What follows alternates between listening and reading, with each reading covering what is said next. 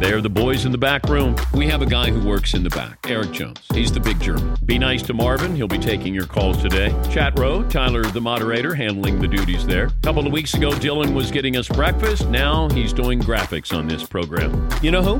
Blame Mario. Oh my gosh.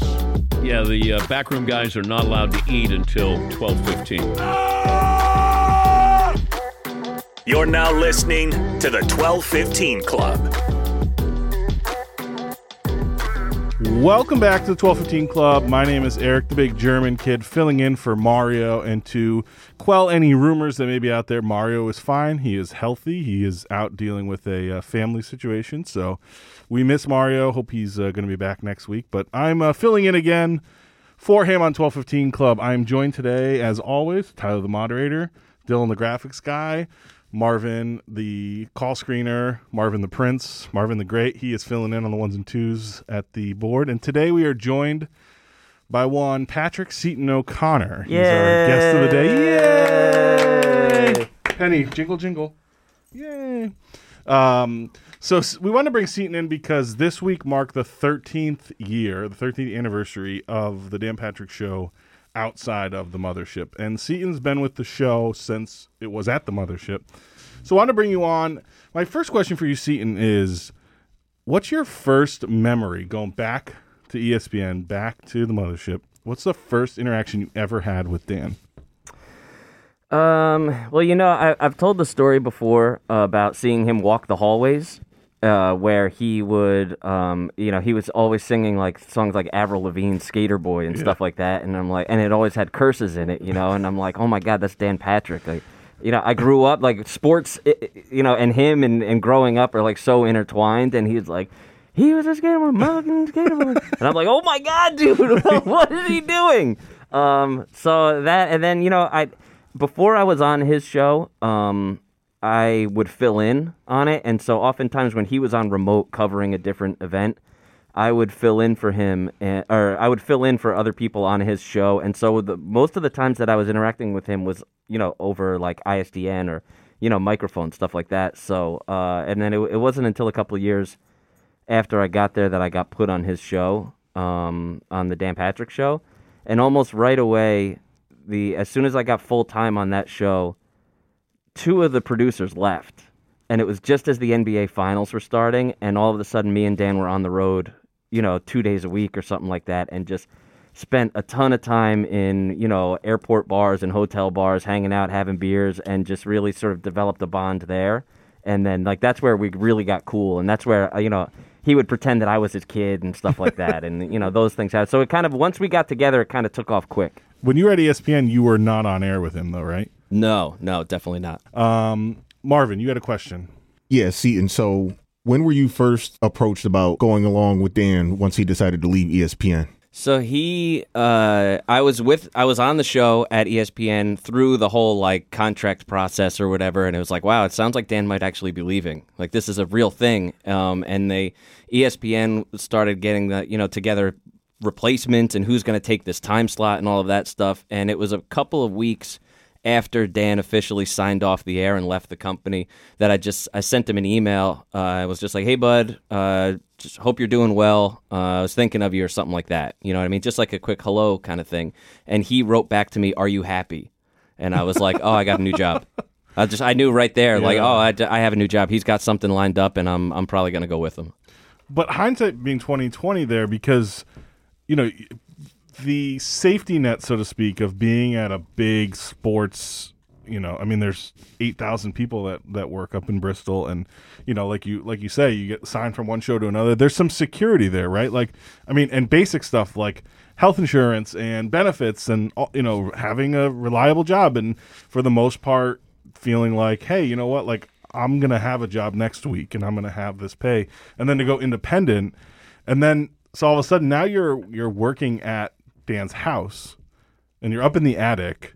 And I wasn't a part of the show, so I don't have any memories there. But what sticks out to you from the time up there? You've made that kind of took that leap of faith with Dan, and now you're working at his house. Well, yeah, I mean, that's the thing, right? Like, ESPN is the destination job, not the one that you leave, like, that's the dream job, really. It's Right. like, and so going into my boss's office to tell him, like, oh, yeah, so I'm going to quit. Here's my 2 weeks notice. I was like, I can't believe I'm really doing this. But, yeah, it just felt like a real opportunity, and you don't get a lot of, like, name brands like Dan Patrick calling you, and be like, hey, I'm starting a company. Do you want to come with me? Like, that happens once in your lifetime. So for me, it was kind of I did agonize over it a little bit and asked a lot of people what they thought I should do. But at the time, it was like, I wasn't married. I didn't have any children. I just had to pay like my rent and my bar tab. And I was like, I was good. So it was kind of like the perfect time to take a leap like that. That being said, the planning process of the show was fun and it was really cool. And then the first day that I got to the Attic Studio, I was like, oh, crap. This is literally building it from the ground up. Like, there's nothing in place right now. Like, we don't have any. Dan pointed me to like a Dell desktop and he was like, there you go. I'm like, dude, you can't run a radio show out of this. Like, oh my God, this is crazy. So it was a real a real eye-opening experience for sure to walk in that first day and even that first week and like, all right, I think we're going to be on the air pretty soon. Like, this is wild, but I'm happy that it happened that way because it really gave me a sense of personal investment in the product. And, like, I take a lot of pride in the show because going through that Attic experience, I really believed that the team, we built this. We didn't walk into a situation. We didn't walk into this massive play. Like, we built that from Dan's attic into this whole thing. And so it's something that I'm really proud of.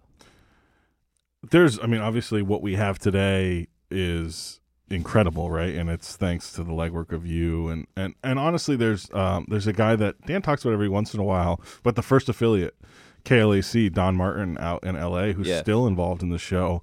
How many radio stations did you guys launch with? Do you remember?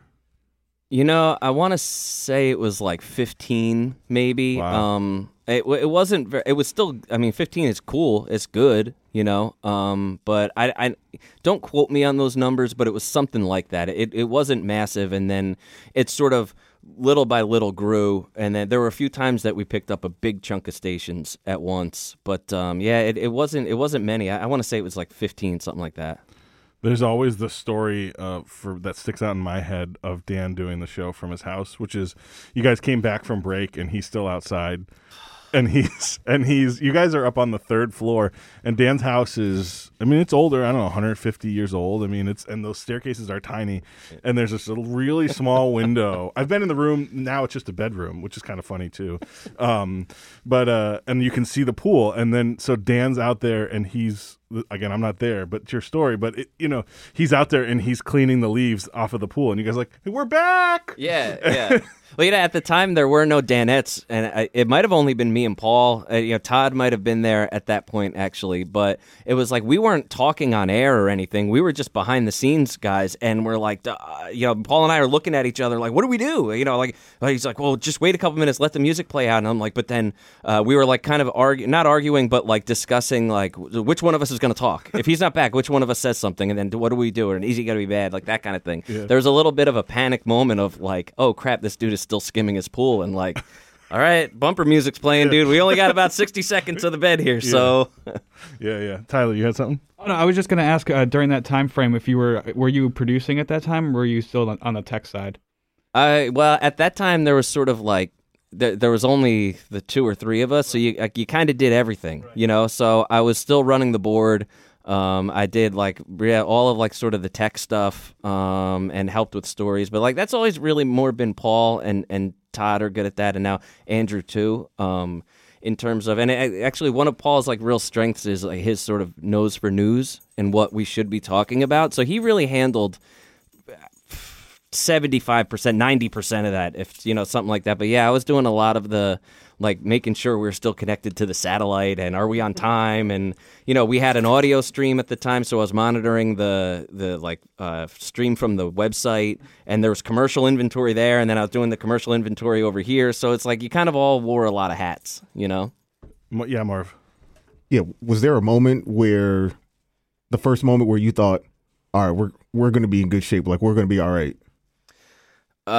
Probably. This might be a little later than everybody thinks, but when we built the new studio, and when DirecTV bought the show, basically, and I was just like, oh, okay, we're good, because the things were a little dicey there up until that point, and it was like, all right, I don't know, like, are we doing good or not? I can't really tell. And then DirecTV stepped in, and I think, Eric, it sort of goes a little bit more back to your point about a little bit of security. Right. Having just a huge brand like DirecTV invest in the show and know that we had that sort of financial backing was a real relief for me, for sure. And then just even the progress of putting the show on TV and, the momentum that carries with that kind of thing was just like, all right, wow, we're really hitting it now. Like, this is really a thing. So you guys helped launch, I think it was an 8 or 9 year run of a network called the Audience Network at DirecTV. And was that really when you guys started having a bigger presence on air, both obviously visually, but on radio side too? I think we were talking on air before that on radio, but obviously with the added visual medium, it took on a whole other life of its own, because that's when you started doing the commercial breaks, and there was a lot more room for your own personality to come through at that point, where you just had this extra time where, in the commercial breaks and we're doing the look-ins, it doesn't feel like you're actually on air. But when you're sitting down in front of a microphone, you're like, oh, I'm on air right now. But then when you're just running around and, throwing balls at each other or something, or trying to hit each other in the nuts, it's like, oh, no, I'm just hanging out. Yeah. This is kind of fun. And then I think that's where all of the personalities really started to grow. I also think looking at the first day and you see the pictures of the studio, and then the last day and you see the pictures there, Dylan has kind of a comment for you, but it's amazing to watch both. I've been with the show 8 years, so seeing kind of you all's personalities and brands grow, seeing the studio grow into, there was 7 pictures on the wall to literally it was well, Dan wants to hang something new, so you got to take 3 things down and do a Tetris thing. And Dylan, you had a comment there about kind of the growth during that time. Yeah, so this is pretty hard-hitting stuff here, but that's what we have Dylan here for. I noticed, because we play the archival videos and stuff during the breaks, and some of them are from 6, 7, 8 years ago, even more. And so I noticed you were tatless at one point, and then you sort of progressively go. So I was wondering was that just you got in one day you were all right, I'm a tat guy now. No, it's so I had tattoos already. They just weren't visible. Not down here. Yeah, I just didn't go below the sleeve. And then this is actually a great question, because it directly relates to the show. We, like I said, I'm sort of involved in the sales integrations and stuff like that. And we got a buy from Spike TV, and they were launching this new TV show called Ink Masters. And they were like, I don't know, we want to do some kind of integration with the show, or I don't know, would somebody get a tattoo or something like that? I don't know. We're just throwing anything out there. And I was just like, oh, I'd get a tattoo. Hell yeah. Absolutely. I'm I already have a couple, so it's not really that big of a stretch for me. So we, they signed the deal. It all goes through. I end up meeting and working with this tattoo artist, Tommy Helm, who ended up coming in second place in the contest. A very controversial second place, by the way. And he's gone on to do other TV shows and stuff like that. But yeah, so we get this sales buy for a tattoo contest, and they're like, all right, you go get a tattoo. And I was like, well, they can't fire me if I'm making the money. It's part while it's getting part of your a job tattoo. at that point. Exactly. I'm like, they're getting the money for this. I'm just getting the tattoo. And so then that's when I have this one that's sort of it's a heart, sort of by my right bicep that goes below the sleeve line. And I was just like, oh, okay, well, now I'm sort of off and running. At that point. What's that? You're committed at that point. Oh, 100%. Yeah. And actually, my wife laughs now because she's just like, when I met you, you only had a couple tattoos. And I'm like, yeah. I'm still you broke the seal, right? Slowly working on the sleeve, but it's, it'll get there. I just thought it's funny because there's even clips of of you guys from the attic and stuff, and you how old were you there? You were young at the beginning there, right? In the attic, I was 28, maybe 29, something like that. Yeah. But yeah, it's just funny. It's just something I noticed watching this stuff. It's you can sort of see him pop up. It's it'll be 2017 or 2015. Yeah. There's a little bit of like a timeline with the tattoos kind of thing. But I was a young 28, or I don't remember if I was 28 or 29. You looked pretty young. I was going out every night. I was having a good time. I was living life for sure. And by comparison, the other guys on the show were either like already married with kids or just getting married and starting their families and stuff. And so I was like the guy still coming in with, the stamps on my hands from the bar the night before kind of thing. Bracelets. Yeah. Marvin. This is a question I always have for guys like you. Is there a time where you thought, what if I said no? Like you're at a Super Bowl or you're at a Final Four and you just think to yourself, gosh, what if I said no? How much would I have kicked myself in the ass? Oh, yeah, for sure. Well, I got reminded of that like pretty early on, that I made the right decision in that, when I had mentioned that I had sort of consulted with people about like, what should I do? Should I go with Dan? And there were quite a few people that were like, don't do it. Huge mistake. Nobody cares about Dan Patrick anymore. Like, it's sinking ship. Don't do it. And I don't know, I just had like this gut feeling that it would be the right thing to do. And then you fast forward just, a few years later, maybe it was even less than a year or something. I had some of those same exact people at the Super Bowl, actually, when we'd get together and like some of my buddies would be there from ESPN, like, hey, let's go get a beer or whatever. They'd be like, hey, man, I want to do what you're doing. Like, how do I get that set up kind of thing? And I'm like, dude, what? You don't. You don't. I'm like, you tried to talk me out of this. Yeah, I was probably a real jerk to them, to be honest with you. I might have been a little too honest, but I'm like, no, like you don't get this opportunity. You know what I mean? I'm like, you could try to find it somewhere else, but I don't know. Good luck.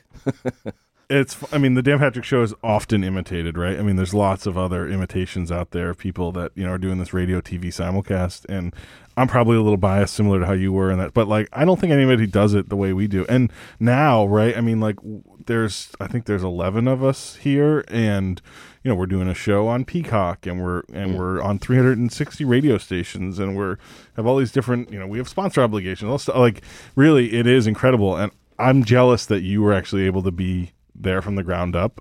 But moving into thinking about another generation of the show, when we moved here to this studio like a year and a half ago, and all that's changed in those 18 months, I wonder, looking forward, Dan has a decent length contract. There's a lot of shows ahead of us. What do you think will be different if we had this conversation in 3 years? What do you think will be different of the show, or with the guys, or what we're doing? Like, kind of just a little forward looking into the DP world from your perspective. That's interesting, because right now so much is unknown. I feel like, maybe December. You know what? If you had asked me this coming off of the AUAA season, I would have a completely different answer than I do right now. You know what I mean? Because, like, it's like, okay, what are we going to do with the Super Bowl, and how are we going to travel, and all of these things, and now a lot of that is just so put on hold. And like, I don't know, so I think the idea, I guess it's always been like that on the show in a way, but then it really seemed to go that way starting in this studio, was to turn everything inward. Right. And so that's sort of like AUAA, or, what kind of content can we develop internally, just in here with what we have going on, just in this one building, rather than being dependent on outside travel, outside, games or travel, and, things like that. It just feels like a safer play right now to see what can we do in here. Well, and it's interesting too, right? Because when the pandemic really hit in early March, and all of a sudden there's no live sports to talk about, and we still were doing, you guys were still doing a 3-hour show, and you had to fill it. And I think you're right, like having that built in of like the personalities with all the Danettes, and Dan was able to kind of still goof around in the studio here, even though it was just him and Paul. And I hope, selfishly, I hope the AUAA comes back, once we're kind of able to figure out how we would do it logistically. We had people, we've talked about it once on the show before, we had the whole control room in LA with another like 15 people that were working on the show then. And so we have to fill a lot of those roles and still man the teams, right? So we got to figure all those logistics out. But, I think Dan is smart he's got his new podcast network that he's standing up. And, the most brilliant thing he did was give us this podcast, obviously. Clearly. But no, I think we're building our little island here. And, I'm in, and I think all you guys are in. Marvin, are you in? Come on, I was in day one. You already know when you called me and asked if I wanted to work here. Come on, I didn't even give my 2 weeks. I just didn't go back. There's a story there. You know what? There's actually been, if you stand back and watch, right, which I get to do sometimes, and I'll just sort of look around and see what everybody's doing and what's going on. There's no doubt that everybody here is all in. Just based on what people are doing, picking up extra slack, like who's out cutting the grass or something. Like people are taking on jobs that you're like, I don't even know how you got asked to do this, but you're doing it anyway. That like, I know that the way that I look at that is the investment from the team is like everybody is all in on making this work as much as possible, you know? And I'm sure that Dan sees that. I'm sure that he's aware of that too. But that to me is like the most encouraging sign is something like this podcast, right? That you guys are like, you're on an island here, like creating your own thing, but like you're doing it well and you're doing it seriously, and everybody is stepping up to, you know, it doesn't matter what the job is. That's ultimately what the success of this whole thing is going to be built on, is people picking up that slack. Well, you had mentioned the AUAA. I was as my former teammate, I was going to ask if we could take some time here while Mario's not here and just rip him a little bit. But can we just flame him? Well, get it out of the way now so we don't hurt his feelings when he gets back. That. Yeah. Well, all right. So I just want to say that AUAA is by far my favorite thing that's happened here in this era of the show, like Studio 3.0 or whatever we're going to call it, 2.0, maybe 3, I guess, is by far my favorite time of anything that we've been doing in this studio, because it was like everybody was all in. Everybody had a role. Everybody was on a team. Everybody was like, Tyler would, we would play a game. He would run outside, smoke a heater, and then pick up a camera and shoot the next game. And I'm like, dude, this is wild. This is amazing. It was just my most favorite thing.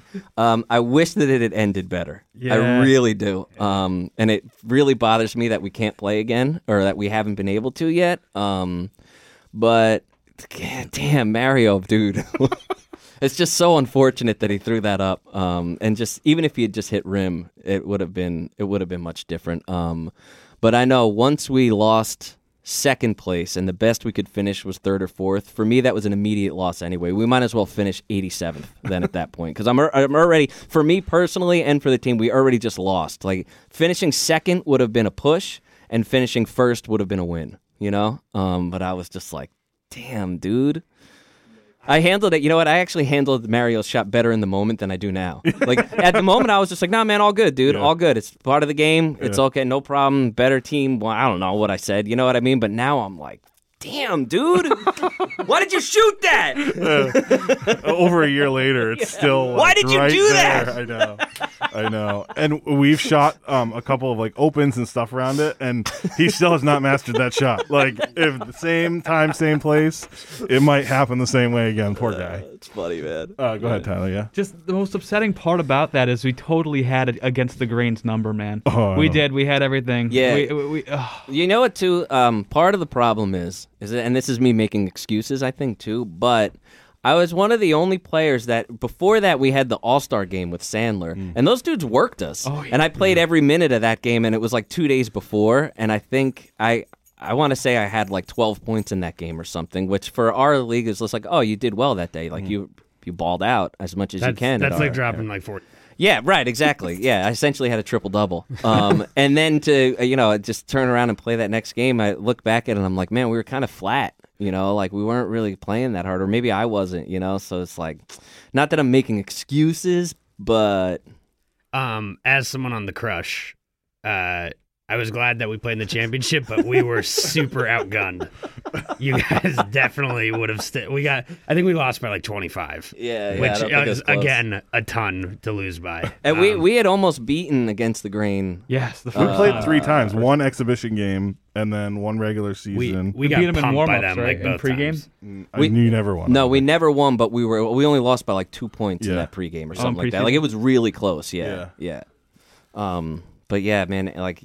You guys, Andrew was just so dominant, and then you and Guzzy, Eric, you and Guzzy were just like killers. Alan's pull up at the free throw line, like crouch all the way down, jumper. Dude made it The every hardest single shot, time. and it's hard. It's like impossible to defend because you like trying to hang over him, and he just sort of Yeah. Just it was rainbows. Yeah. It's a crazy shot, dude. Unorthodox. Money, but though. You know what? We It's- did it. Yeah. his field goal percentage is probably the highest. Damn. By the way, wait, can we talk about this? Dan dropped it on air today. What's that? And maybe you guys want to have a separate conversation about this, but there was talk about another show. Oh yes. Look, I don't want to get ahead of myself here, but that could be pretty fun. I said this to Dan earlier too, like because the concept of like the gambling podcasts have been brought up before. Yeah. And so like if I come up with ideas, I like jot them down or whatever. And literally last week I was like, it would be really funny if I was like, hey Dan, like why don't you give me like a couple grand of your money so I can like let's see if I can turn it into something over the football season. And I was like, that would actually be really funny, whether he actually gives me money or like just that idea. And then today he said that I was like, I guess we're on the same page. Yeah. So if someone wasn't listening to the show today for some reason, but does listen to 1215 Club, what? Whoever you are. Yeah. What is that crossover Yeah. audience? I'd love to meet that person.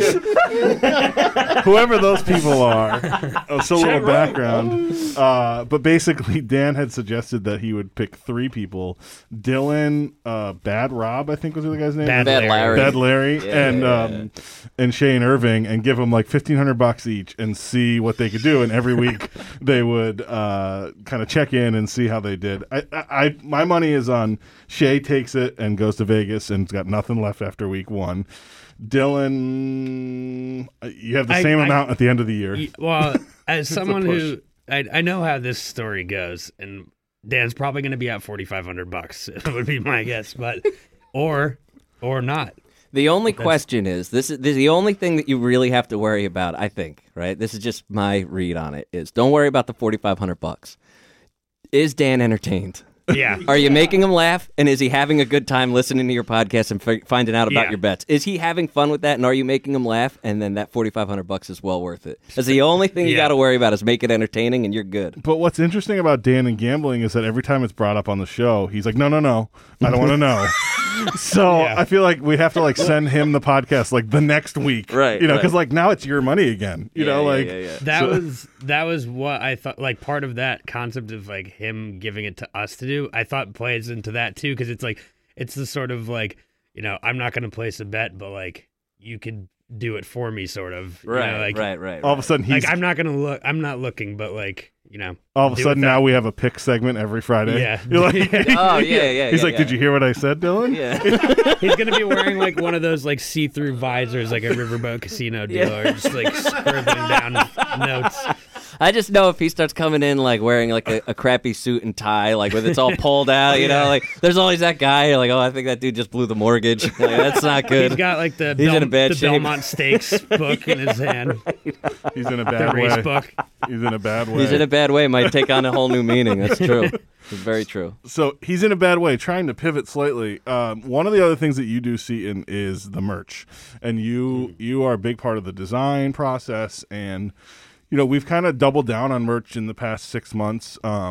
Really trying to give stuff to the audience and find moments in the show. So I wanted you to kind of show us a little bit. What's that process in terms of designing shirts, and how does that go? Well, our merch guy Jeremy has been with the show for I don't even know, 8 years maybe, something like that. And actually, his first design was probably still the best T-shirt we've ever done. At least it's my favorite. Is the broken glasses and it says McLovin on the side. He sent that in, and I was like, oh my god, this dude gets it like hardcore. This dude is awesome. And so then we developed a relationship. And ever since then, he's been sort of in the picture. But then once, a few things happened sort of at the early part of the year where we found ourselves independent again, at least for the time being. And it just felt like the right time to like, why don't we just like blow the doors off this thing and like start like just producing shirts, because we usually have some fun moments out of it. They're very rarely, they almost always come from something that's in the show. And so it's sort of like, they're kind of always inside jokes, that then when you're out, say, like at a bar so there's a meet and greet or something, and you're like, oh my God, that guy's wearing the Fritzy Bar Mitzvah shirt. This is amazing. And 99% of the people that guy meets has no idea what that shirt is. But if you know the show, and you're like, oh, see, that dude gets it. And that was sort of the idea really behind it, was like, it's like this sort of inside joke, like for the club, you know? It's funny you say that because I was at Home Depot in nearby the studio this week, and I saw a guy, and he had a Dan Patrick Show hat on for Miami and an Atlanta Super Bowl shirt. And he came. I was like, "Oh, hey!" And he came up to me. He's like, "Big German," and I was like, "Hi." Like I got like a cart full of stuff. Like I'm doing this project at the house, and he was a big fan. Austin in Virginia. He calls in quite often. Oh yeah, and yeah. So he actually lives now in like one of the towns near the studio. Really? Yeah. No way. And so it's kind of funny. But I was like, "Hey, man, Is Austin? I might be confusing him with someone else, but is he like one of the founders of Flinchball, or is that a different dude? I think he's been around for a while. I think he actually had something to do with like a case study, and he's been involved. Like he's got some. I think that Austin in Virginia has something to do with Flinchball, and maybe he didn't like invent it or be like a founder. So he might have been the guy who sent us the original ball or something like. He's got something to do with the like that whole process. So he's sort of a legend in that regard. Well, he was just there at the checkout line with his son he was buying Traeger pellets, and I was like, "Hey, man, That's remarkable. yeah, it was great." That's also super on brand. Buying Traeger pellets. Oh yeah, dude. I mean, he's wearing like a Miami Super Bowl hat. Yeah. Like, I don't even have one of those. I know. You know what I mean? I was like, this guy's all in. So shout out to him. So Seton, as we wind down our time on 12:15, we got a lot of other things to get to. Yes. But one other big news item from the show this week was, and it has to do with Adam Sandler movies. Obviously, today we had Sandler on the show promoting Hubie Halloween, which launches on Netflix on October 7th, I believe. And so he dropped the bomb that not only are you guys all going to be in another movie, but he offered McLovin a speaking role. Yes. And I kind of wondered, you've been in several Sandler movies, but also you guys have acted in some pretty big kind of commercials for the show. But I mean, these were not like, just a guy and his phone. I mean, these were big commercials. You guys talked about it a little bit with McLovin, the way he walks and all that. So how do you think he's set up for a speaking role in an Adam Sandler blockbuster movie? It's one of the first promos we ever did. It's by far my favorite promo we ever did, and it's actually a behind-the-scenes promo of the show that Casey Garrity had shot for us. It goes back a while, but it's all this behind-the-scenes stuff of like a promo shoot that we were doing, and there's this moment where Dan says about Andrew, "I've never seen someone walk so unnaturally, more naturally than Andrew." And it's like there's like this moment where all you have to do, it's like we did on the show today, all you have to do is like, all right, Andrew, and action, and he just has to walk across the room, and it was like he was on like stilts, like he just couldn't do it for some reason, and he's like, "That's just how I walk, what do you want?" And it like turned into this little thing, and it was hilarious. It was so funny. But you know what, actually now I've lost track of what the original question was. Well, the question was, how do you think he's going to do? I mean, is he prepared for this? I think that he's going to be a ball of nerves before it. But I think one of the things about Andrew is that he will take it very seriously. And there's something about the way the camera grabs his face and like his body, everything, that's going to be great anyway. You know what I mean? Like he's just got like a natural ability on camera that I think he's going to be fantastic in. And I think if any of the Danettes were going to do something like this, it should be him. He's the natural choice for sure. He is going to be a wreck though, and he's probably going to have to quarantine. He's going to have to go down he's going to be in his head for however long that quarantine period is. And then unfortunately, we're going to have to live with him for the next however long afterwards when he makes his big feature debut. Then we're going to be like, oh god, Andrew. So I wonder if someone else becomes the shark expert though, because he's just going to drop that real quick. Right. He's going to drop that real quick. I'll take on the shark expert role. Yeah, I could see that fitting you. Actually, I did shark research in the Bahamas after I graduated. Is that right? So I could actually be. I don't mean I'm not an expert at all, but you're certainly more knowledgeable than Andrew. I might be slightly. I might edge him out. Like, have you seen a shark? I have seen one. Just one? I have one shark one time. It was at the aquarium, but that doesn't count. You got to see it in the wild, dude. Come on. No, I've dove with sharks and stuff. Okay, Tyler, you had something? No great whites though. I was just gonna say that it's funny about McLovin's walk is do you remember when we were in Miami and I met his dad for the first time? Yeah. It's completely genetic, man. His dad does the same exact. I have such a funny story on that actually. In Miami, like the promenade there, like the little strip. I was walking down to go do something, and this guy's walking like towards me, and I'm like, that guy walks like exactly like McLovin does, and he's like wearing an Eagles hat, and I was like, whatever, and then like I go back up and then see like McLovin talking to him, and I'm like, oh, that's his dad. Yeah. That checks out. Andrew's parents are two of the nicest people I've ever met in my entire life, and you are like, oh my God, that's it. Like, there's no doubt where you came from, dude. Yeah. They're great. What like nice people. When I saw them standing next to each other, I'm like, they're totally related. Yeah, 100%. Well, Seton, this has been awesome. Normally we do a 10 to 15 minute interview with our guest, and then we kind of talk and give our version of what happened on the show this week. But we spent the whole episode with you. This is awesome. It was a great conversation. Hopefully you enjoyed it. Hopefully you don't get killed with traffic getting home now. But thank you. Yeah, Appreciate it. Thank you guys for having me. I'm honored to be a guest on the 1215 podcast. Thank you for not icing us like you guys shared those stories of guests icing you guys today on the show. Yeah, Which is great. I don't have that much. I can't pull that card. No Harry Carey. No Harry Carey. Oh, to hell with you. Yeah, exactly. All right, everyone. That's going to do it for us this week on 1215 Club. For Marvin the Prince, Dylan the graphics guy, Tyler the moderator, I'm Eric the Big German. We'll see you next week.